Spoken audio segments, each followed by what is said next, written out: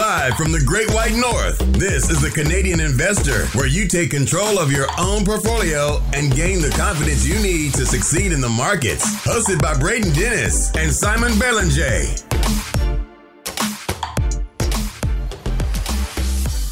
The Canadian Investor Podcast. What is going on? It is May 25th, 2022. My name is Braden Dennis. As always, joined by Simon Belanger. Simon, we got a good episode for y'all today. If you are new here, we do episodes on Mondays and Thursdays. Mondays, regular thoughts, investment strategies, what's on our mind. And Thursday, we round up all the latest news and earnings release. Today, we're going to talk about inflation, retail. You got quite a lengthy segment here on retail.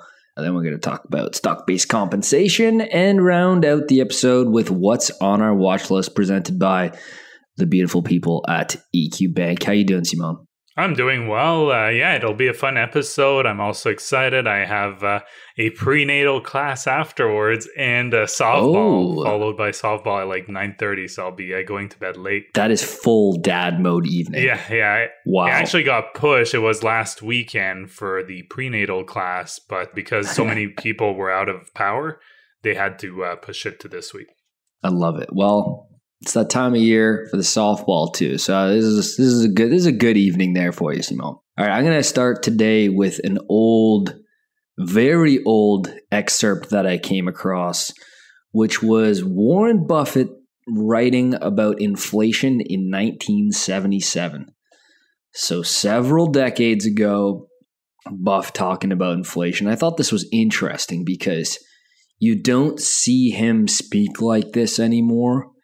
Given his status, he just doesn't want to deal with anything political because he just doesn't care anymore. And, he'd rather just stay away from hot takes. You know what I mean? Like, there's just nothing for him to gain on being hot takey anymore. So this segment is called The Number That Nobody Knows. And that's what Buffett called it in his writing, the number that nobody knows. Which brings us to the crucial, so this is quote, which brings us to the crucial question, the inflation rate. No one knows the answer on this one, including the politicians, economists, and establishment pundits who felt a few years back that with slight nudges here and there, the unemployment and inflation rates would respond like trained seals. But many signs seem negative for the stable prices. The fact that inflation is now worldwide, the propensity of major groups in our society to utilize their electoral muscle to shift rather than solve economic problems, the demonstrated unwillingness to tackle even the most vital problems, brackets, energy and nuclear proliferation. If they can be postponed, and a political system that rewards legislators with re-election if their actions appear to produce short-term benefits, even though their ultimate imprint will be compound long-term pain. Most of those in political office, quite understandably, are firmly against inflation and firmly in favor of policies producing it. This schizophrenia hasn't caused them to lose touch with reality. However, congressmen have made sure that their pensions, unlike practically all granted in the private sector, are indexed to cost of living changes after retirement.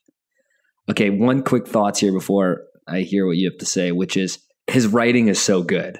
And this is this is him at his top of his game. His writing's just incredible, straight to the point, witty, good use of the English language.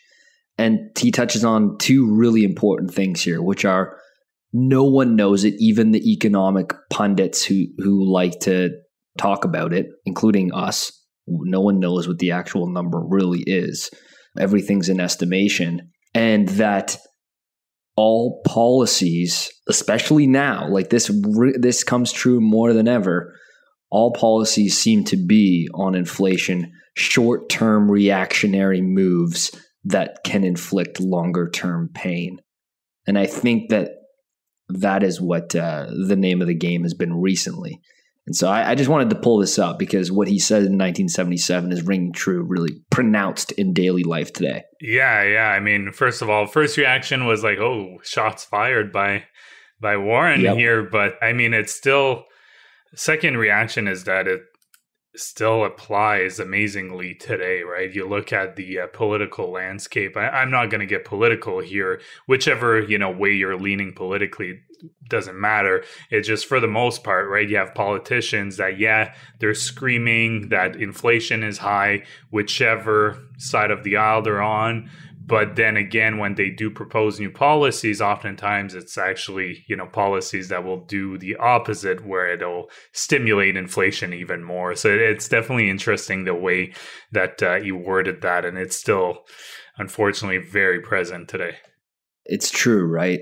We, as humans, we're very, very good at making decisions that help us with a short time horizon.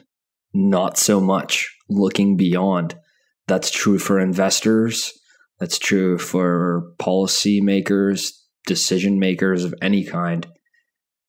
It's easier to make the decision for what seems like the most obvious decision for right now, even if it can cause problems later, or even if you're setting up your portfolio for the short term and you realize it might not be the best for the long term. But human brains are not very good at optimizing for that kind of problem. Warren has done exactly the opposite and always thought longer. He's always thought in longer time horizons than anyone else. And that's the secret to his success right there.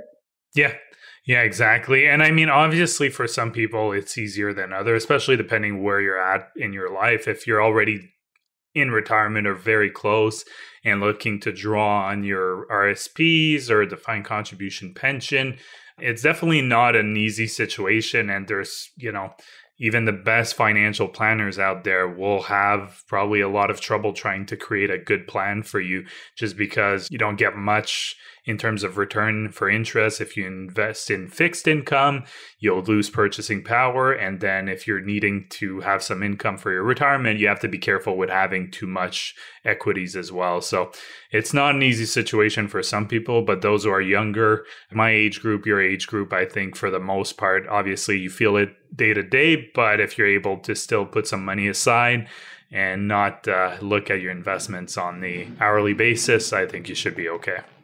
Let's shift gears to your segment here on retail. We've seen valuations implode. We've seen reports coming out of overstaffing, layoffs incoming, huge inventories, but also a mixed bag of guidance moving forward across these giant retailers. So take it away here. My only rounding out thought here on the Buffett thing is the writing style back then. Something about it I really like. I'm not sure what it is. It's a mix of different use of language, but also there's no fluff. Maybe it's just the fact that he is super high IQ and a very good writer, but I like the style from back then. Yeah, it's hard to not to like it. Yeah, the next segment, I titled it Retail Bargains ? And obviously in our latest episode where we talked about earnings, we talked about some of the large US retailers and how the start of the year has been for them, for the most part. It's not been great, but again, it's not been across the board, even though the market has seemed to be kind of reacting just in one way for a lot of these names. And I wanted to have a look if there's some potential bargains here. So I took 5 names. I included 2 Canadian names in here. Obviously, there are some large retailers that are not in here. So take this, this is just kind of a sample that I decided to do. The 5 names are Walmart, which by the way is down 20% over the last month. Canadian Tire, down 8% over the last month. Costco down also 20% over the last month. Home Depot, which has been pretty good over the last month, but still down 25% over the last 6 months. And then Dollarama. Dollarama is actually the exception to the rule here. It's actually performed quite well over the last 6 months. So I think it's the only one that's actually up over that time period. I will elaborate a bit more on each. All these businesses for me have 4 things in common. Most likely they have a bit more in common here, but these are kind of the obvious one that came to mind. Economies of scale, they pay a dividend. They were all there during the Great Recession, so 2009, 2010, around there. And they have historically generated consistent cash flow. Any comment before I get into the names? So the list here that you're going through, wait, did you list them just now? Yeah, I just talked about them, but I'll go into more detail for each, Yeah. So Walmart, Canadian Tire, Costco, Home Depot, Dollarama. So it's a good mix of US and Canadian names here for the segment. Yeah, all in fairly large drawdowns, especially those US ones. You could argue that they got a little too stretched for sure, but you're looking at some enterprises who have, I would go as far to say, mastered retail. Costco, Walmart, Home Depot. I think those are probably the best, highest quality 3 retailers on the planet. And they have literally mastered this and they're obsessed with it. And I could go on and on about Costco's obsession with operational excellence, but I just wanted to say that, this is a high quality list for the most part. Yeah. And that was my point, right? Just to look at these names, because I think for the most part, they're very quality businesses. So I'm going to go here by largest in terms of market cap. I did do this over the weekend, so bear with me if it's, a few percentages off. So let's start with Walmart, the largest of them all, market cap of $330 billion approximately. Sales are $572 billion on a yearly basis. And for all of them, I use their most recent full year data. So keep that in mind. I know they all have had some quarterly release. The 5-year average revenue growth is 3% for Walmart. Not that surprising. I mean, they're so massive that you're not expecting crazy growth from them. Gross margins of 25%, net income of $13.7 billion, free cash flow of $11 billion. Free cash flow has actually ranged quite a bit over the last 10 years, which, props to you, Braden. I pulled that from Stratosphere. Oh, yeah. So it has ranged between 10 and 25 billion over the last decade. So quite a bit range, and it's not been like kind of straight line. It's been a bit all over the place. They have a return on invested capital of 6.37%. They're currently trading at around 24 PE and 30 times free cash flow. Again, just using the latest year here, not the current year that they're in. And the last 5 years, just for an idea, the price to earnings ratio has ranged between 15 and 50. So at 24, it's definitely towards the bottom of that range. They pay a dividend yield of 1.9% and has grown their dividend just shy of 2% on average over the last 5 years. I actually expected more than that for their dividend growth. They clearly, everyone knows Walmart. It's the largest brick and mortar retailer in the world, but they're not just brick and mortar. They have been investing heavily into e-commerce well before the pandemic. I would say 5+ years that they're really putting a lot of money into that. And it's reached almost $50 billion in revenue just for their US store or their US operations alone. Is it cheap? It's hard to say right now because they're definitely experiencing some headwinds. If you listen to the earnings episode, they burned around $7 billion in free cash flow just for that quarter. And they did say that they're going to face some headwinds at least until the end of this year. They were not shy about that. They're facing inflation head on. Supply chains have been a bit an issue, overstocking as well. So it's a name that's interesting, but you definitely need to do some research in terms of what your expectations are, definitely in the short to medium term. I mean, not much more to add here. They just reported earnings recently, and when the largest employer says they're overstaffed, I think people take extrapolation more to the entire economy, with Walmart maybe more than any other company on the planet for a reason. It is the largest employer in the world. Their actual footprint, physical footprint, is mind-bending. Logistics are almost impossible to comprehend for someone that's not smart like me. Yeah, not much more to add here. I don't necessarily think it's crazy cheap. No, I think I would personally. agree with that, just because obviously the figures I gave for PE example, it's based on last year's sell and last year's annual sales and earnings. So it definitely will look different this year. So that's something to keep an eye on. Most likely that PE will be much higher because the earnings part will be much lower. Extremely durable in a recession. That's all. Yeah. And I think it's definitely, I would not fault anyone with, seeing this as a good opportunity, especially for a portfolio that's a bit more dividend focused. Home Depot, here the market cap is $300 billion. I thought the market cap would be a bit lower compared to Walmart, but I mean, it's a good business. So I can't fault the overall market for liking this one. Sales of $151 billion. Again, just looking at the latest full year result, 5 years average revenue growth, 9.3%. So that's very good for a company as large as Home Depot. Gross margins of 33.6%. Again, much higher than Walmart here. Net income, $16.4 billion. Free cash flow, $14 billion. Return on invested capital, 38%. And they're currently trading at around 18 PE, 20 times free cash flow. Last 5 years, the PE has ranged between 14 and 35, so definitely on the lower end. Dividend yield of 2.65%, and they have grown their dividends 17% on average over the last 5 years. This one, I already have a small position in my portfolio, so it's really... Obviously, I like this company. They reported pretty good results, especially compared to Walmart and Target. I do understand that it's not the exact same of retailer, but they do have certain areas that does overlap with a Walmart, for example. But they are not immune to margin pressures like any other retailer.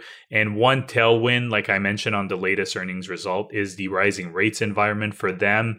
If people decide to stick with their older home and renovate, instead of getting a new home, it could be very, very good for Home Depot. Look at these numbers compared to Walmart. It makes Home Depot feel even cheaper to me. Dude, this is such a good company. There's so many things at play here that describe their competitive advantages that we could go on and on for.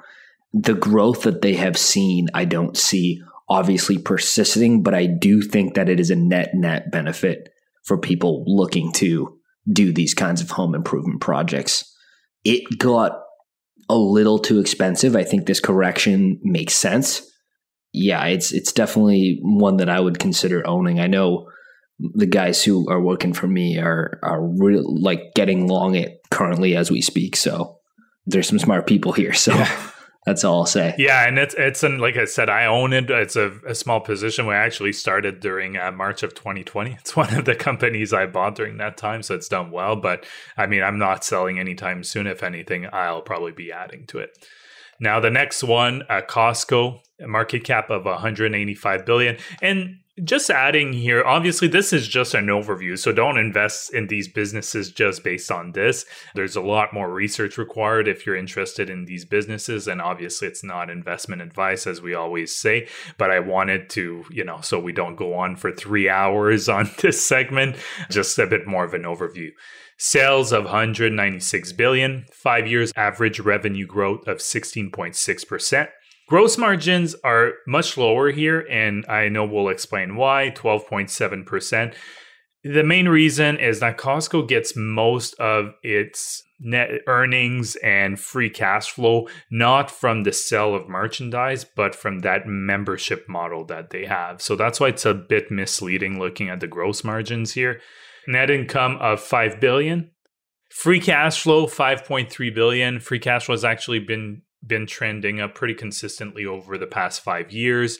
Return on invested capital, 20%. They're currently trading at around 37 PE and 35 times free cash flow.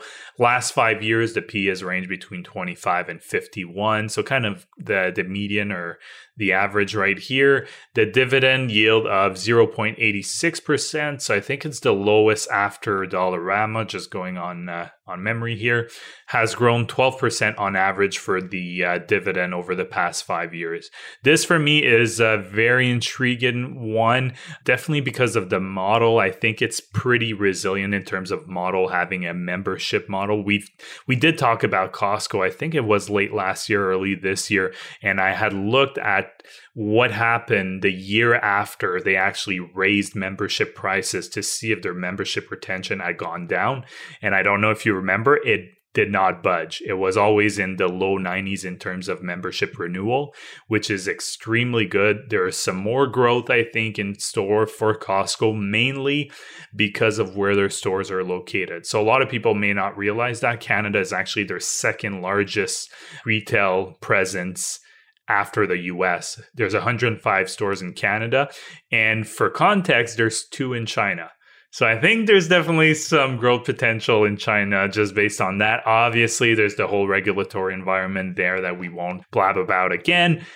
But people have been, from what I've read, Chinese consumers have been raving about Costco. They have, and the lineups to get in there are insane, and they hit saturation that you could expect a warehouse to hit, a location to hit in like 4 years, in 4 months. And so there's crazy hot demand for it. I got some metrics here because we do cover Costco. So we have these kind of like specific metrics that you won't find just in a regular income statement, which is since 2014, cardholders has gone from 76.4 million to 114.8 million in the second quarter of 2022. These are all updated for this latest quarter. Warehouses worldwide have gone from 608 to 828.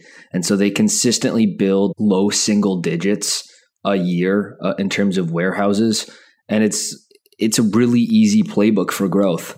Not to mention there's this kind of double whammy where gross profit and operating profit per location is through the roof. It used to be 4.9 million operating profit per location. That has ballooned to 9.1.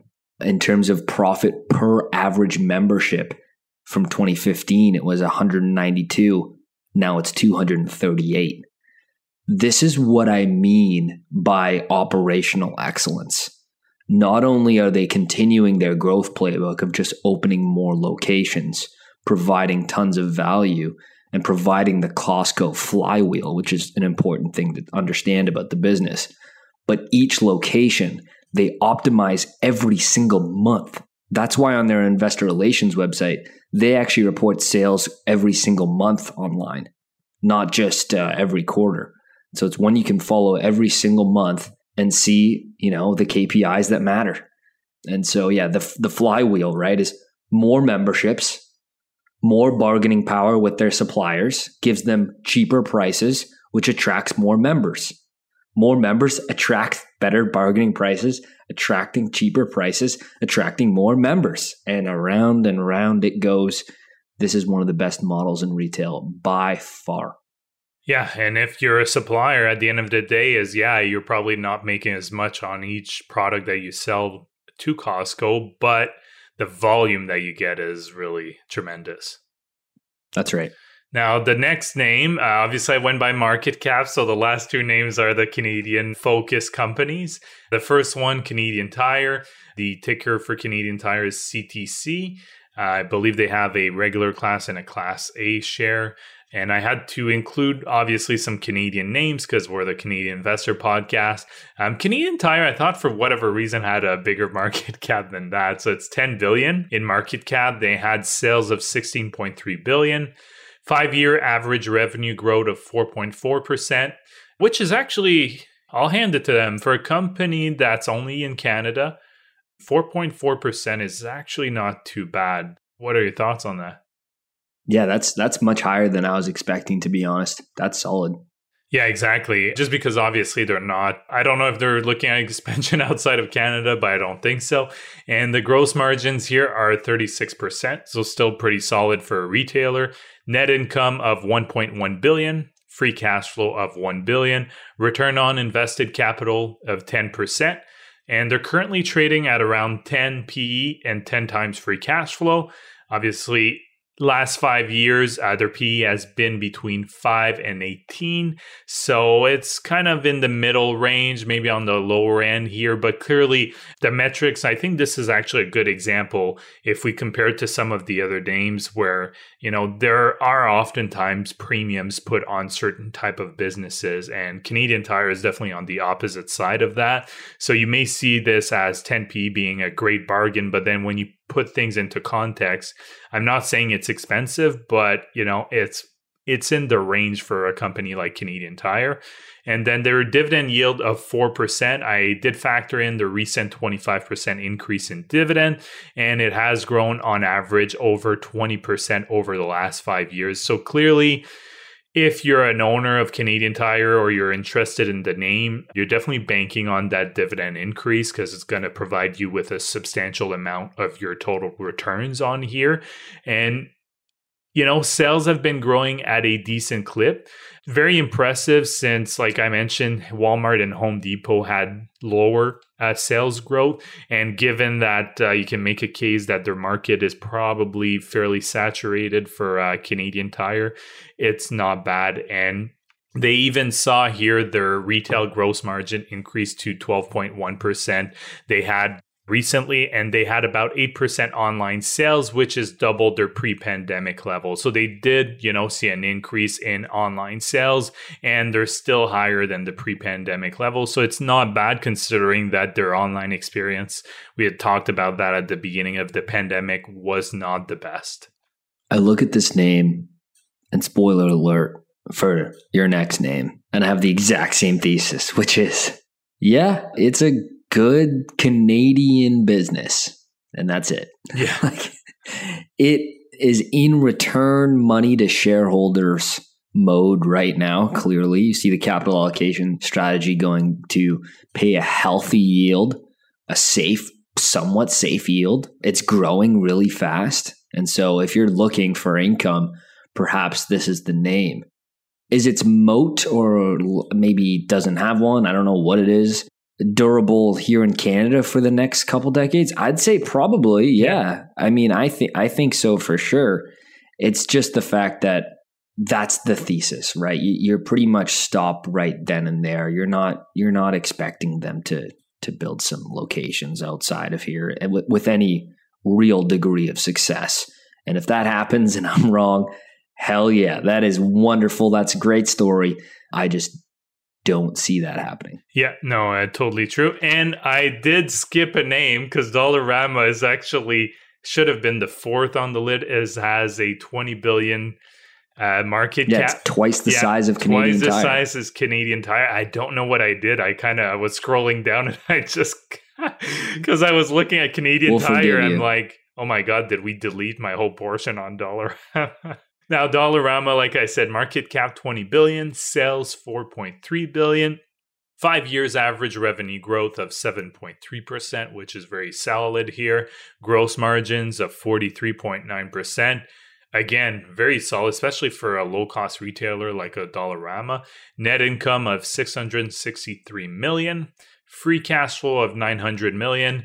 Return on invested capital very high at 20%, and they're currently trading at around 30 PE and 22 times free cash flow. The last 5 years, it's traded between 19 and 45 for the PE. So again, kind of midway, I would say, of that range. Very small dividends. It's yielding 0.3%.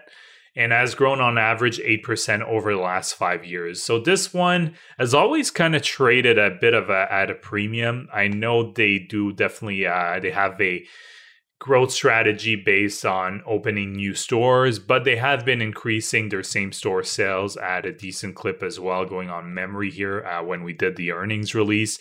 It has faster growth in sale than Costco and Canadian Tire, like I mentioned. And if you're looking at in terms of growth, it's definitely an interesting play here. I think the biggest question where we disagree a little bit is just their pricing power. I don't know with the recent results that we've seen from Walmart and Target, for example, and the margin contraction that we've seen from both of these names, if it'll hit a name like a Dollarama, especially seeing that some of the supply chain issues and lockdown that China has been imposing.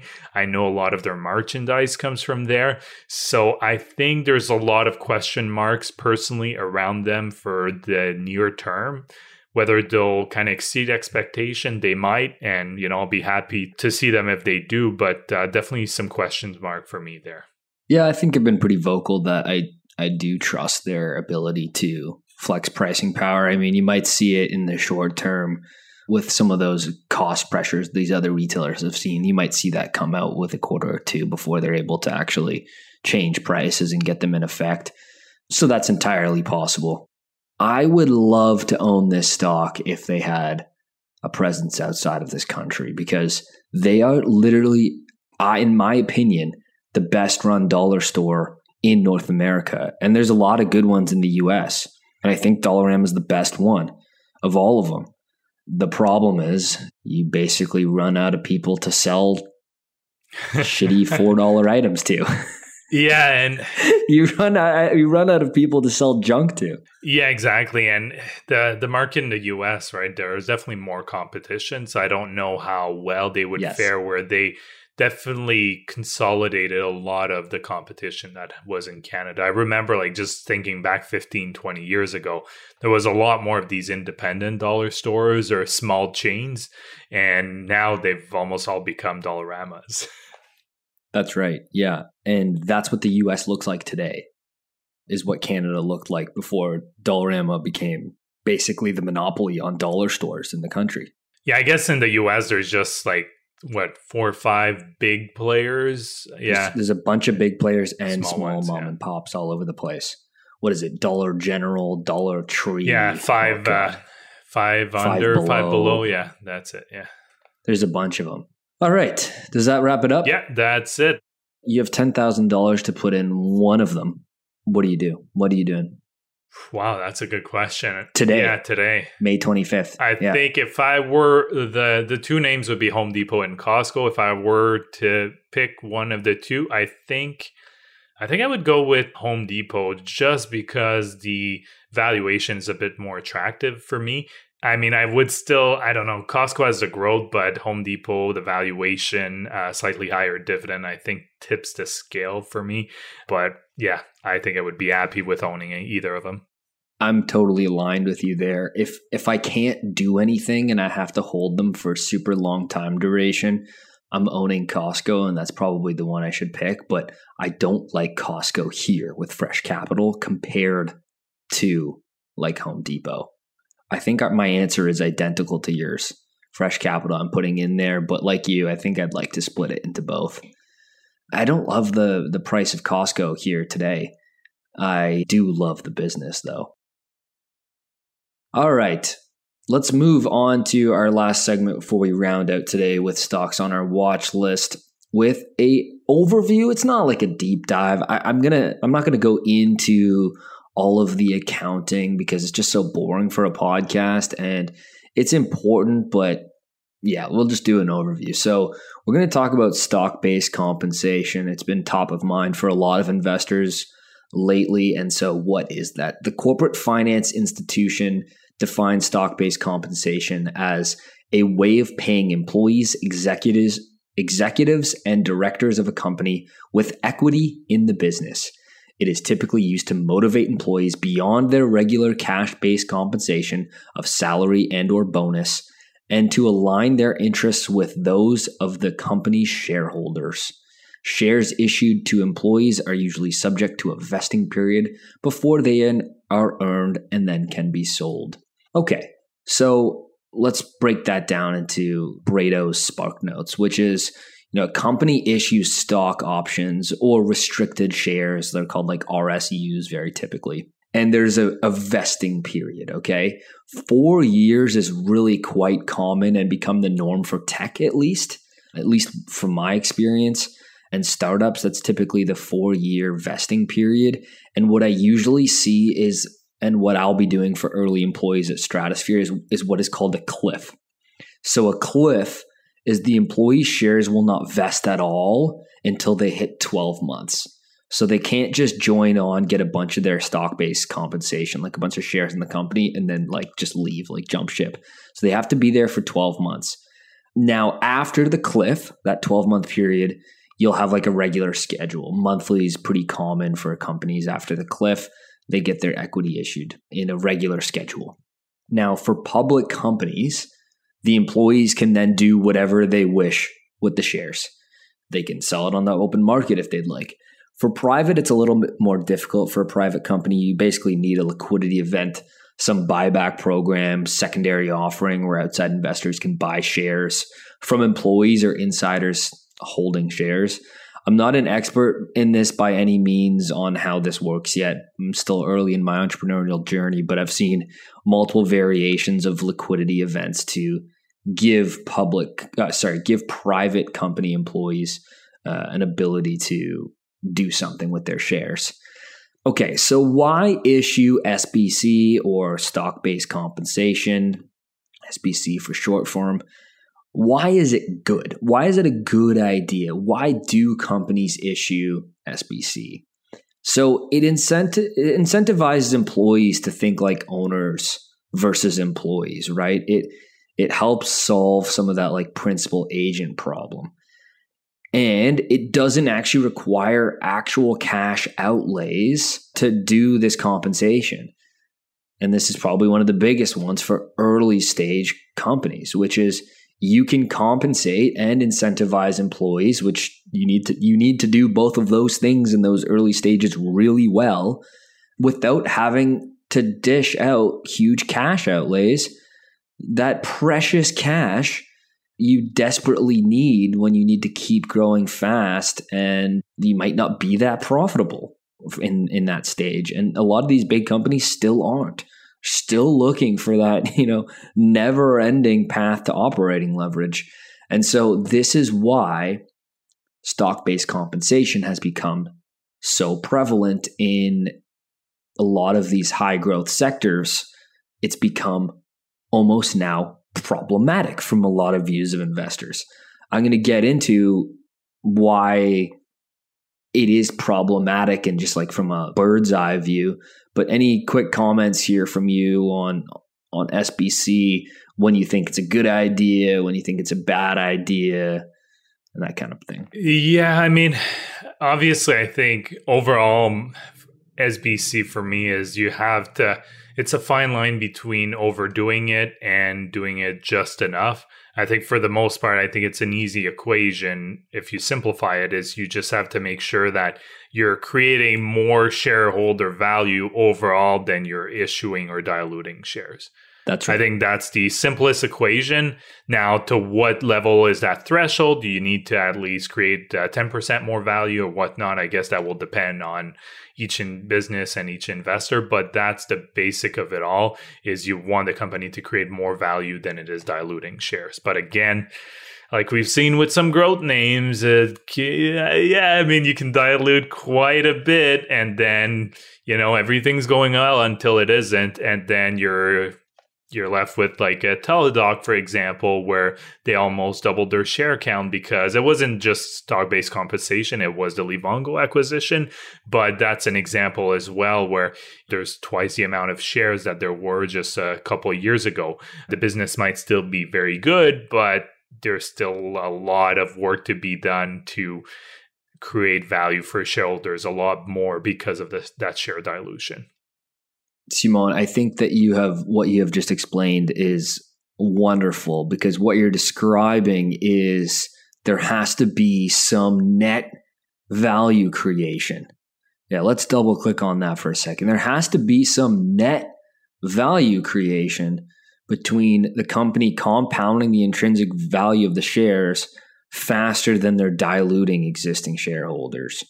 And in some cases, I just don't know if that can be true. We can find lots of examples of where that is and when it is not true.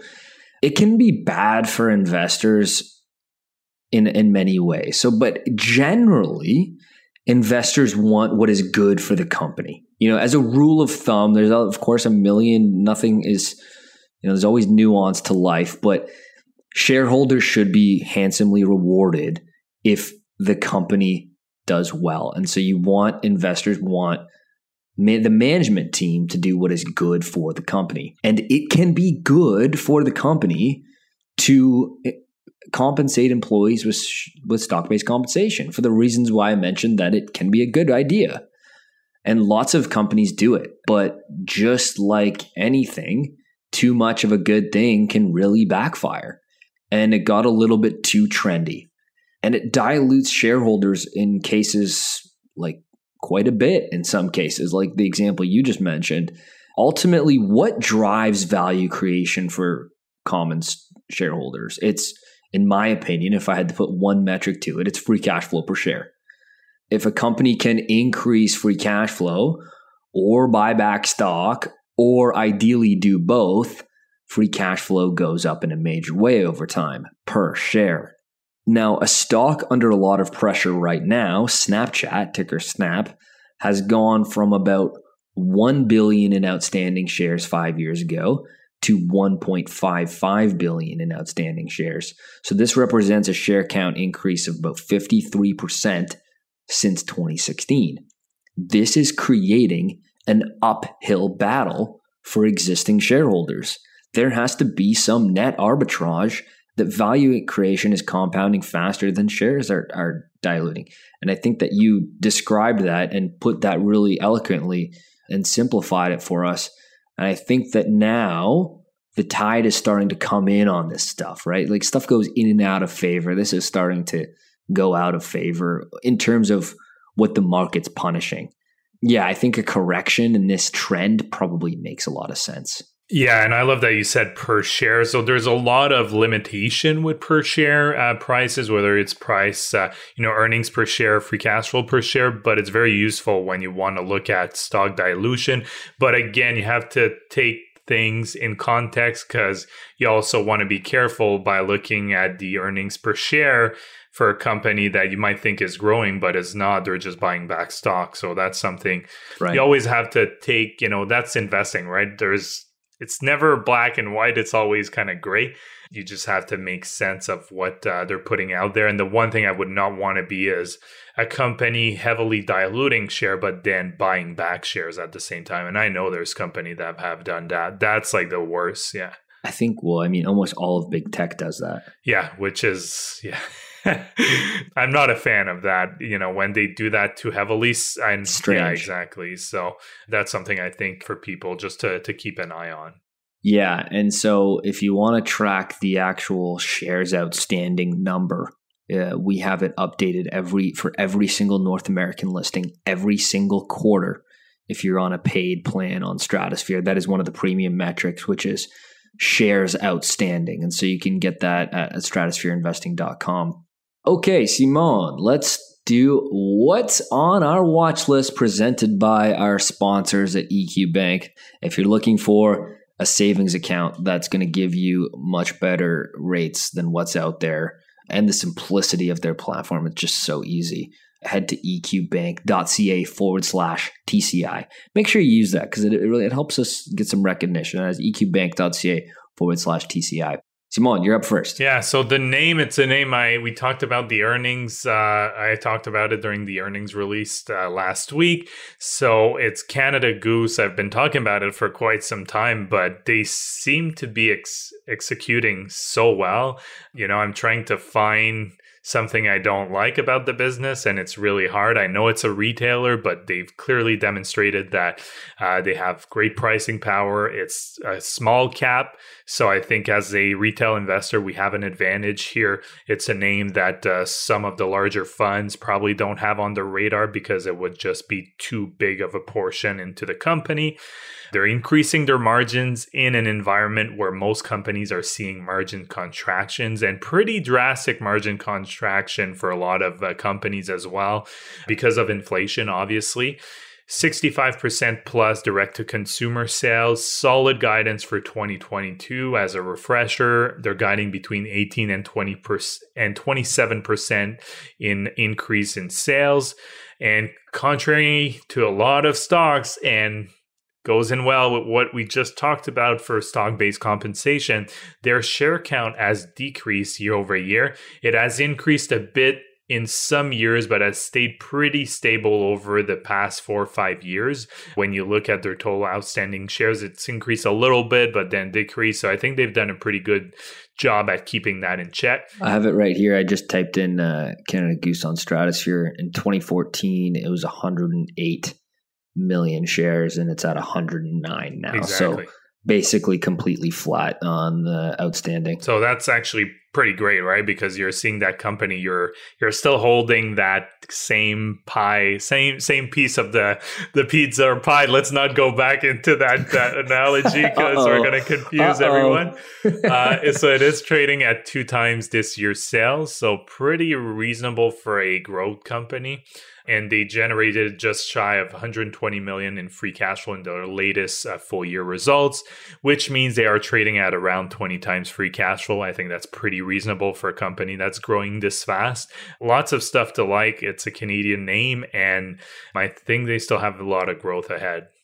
I'm very curious. I'm just checking out Aritzia to see, because we're talking about share-based compensation. Aritzia's been reasonable. It's gone from 106 to 115 in that same time horizon. But again, nothing crazy. Over that, nothing crazy. Nothing. No crazy dilution. Another, small cap, probably not very well known. I mean, Aritzia is almost $4 billion in market cap on a 40% drawdown. Again, 2 clothing stocks, right? We're talking about clothing stocks that are performing quite well, have wonderful D2C, and I feel like a broken record talking about you won't catch me owning one of these names, but they sure are interesting. But the brand recognition, I think personally, is much greater for Canada Goose than Aritzia. Like, I don't think it's even close. I think the only downside is it's a more seasonal business. More seasonal. God, I hope my girlfriend doesn't listen to this podcast. If she heard what you just said, she'd have some words for you. Yeah, I mean, I would agree probably on a global scale, especially like with Asia loves these coats, man. But even really global scale, but also whoever you ask in demographic, like I'm pretty sure don't know what it is.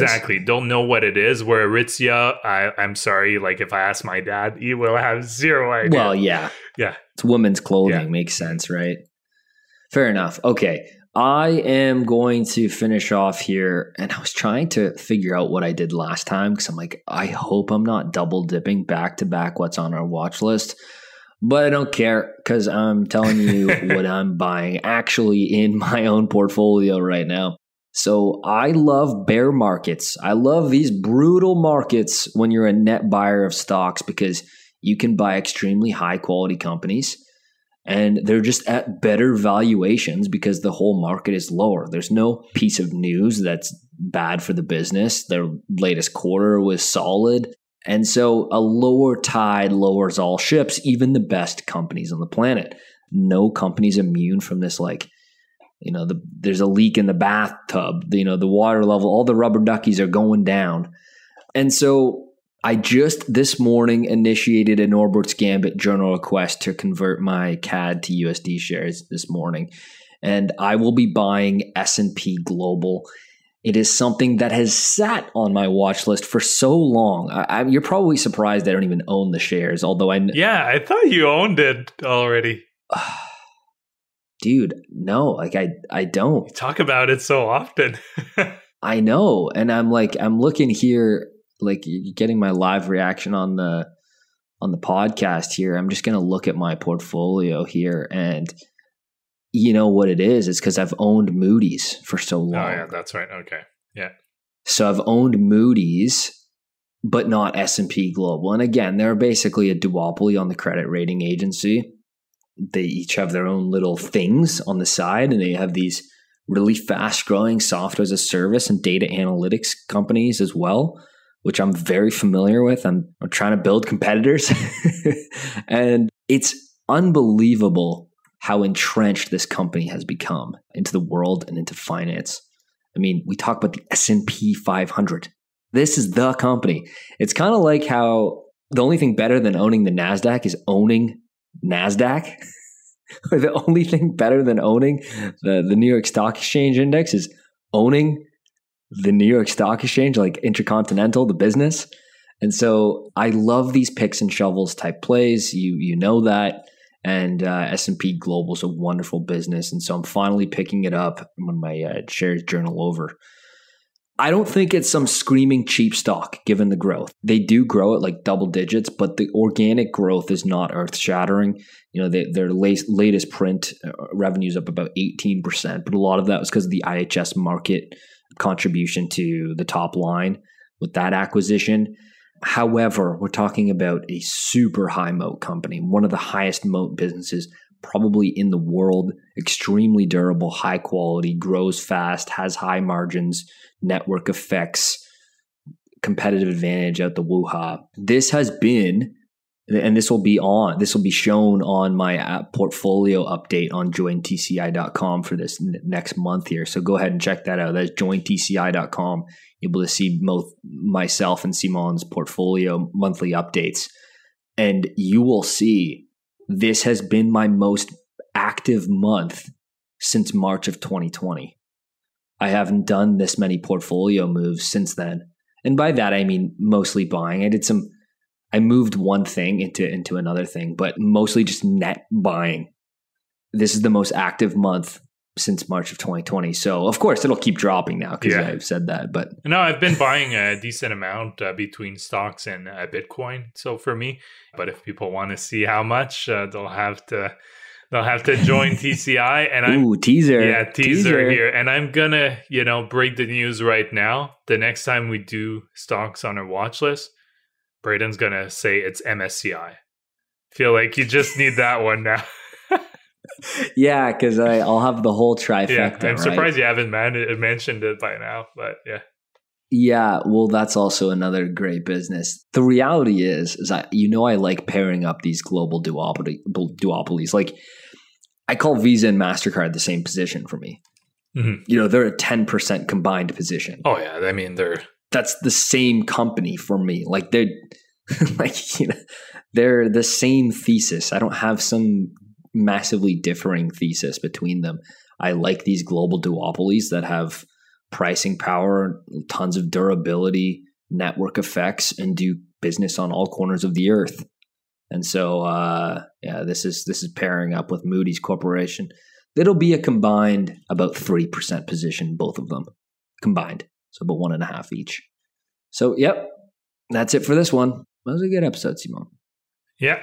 Thanks so much for listening. We really appreciate it. If you have not given a rating on your podcast player, if you're on Spotify, if you're on Apple Podcasts, if you're on some other player, there's some cool players out there, by the way.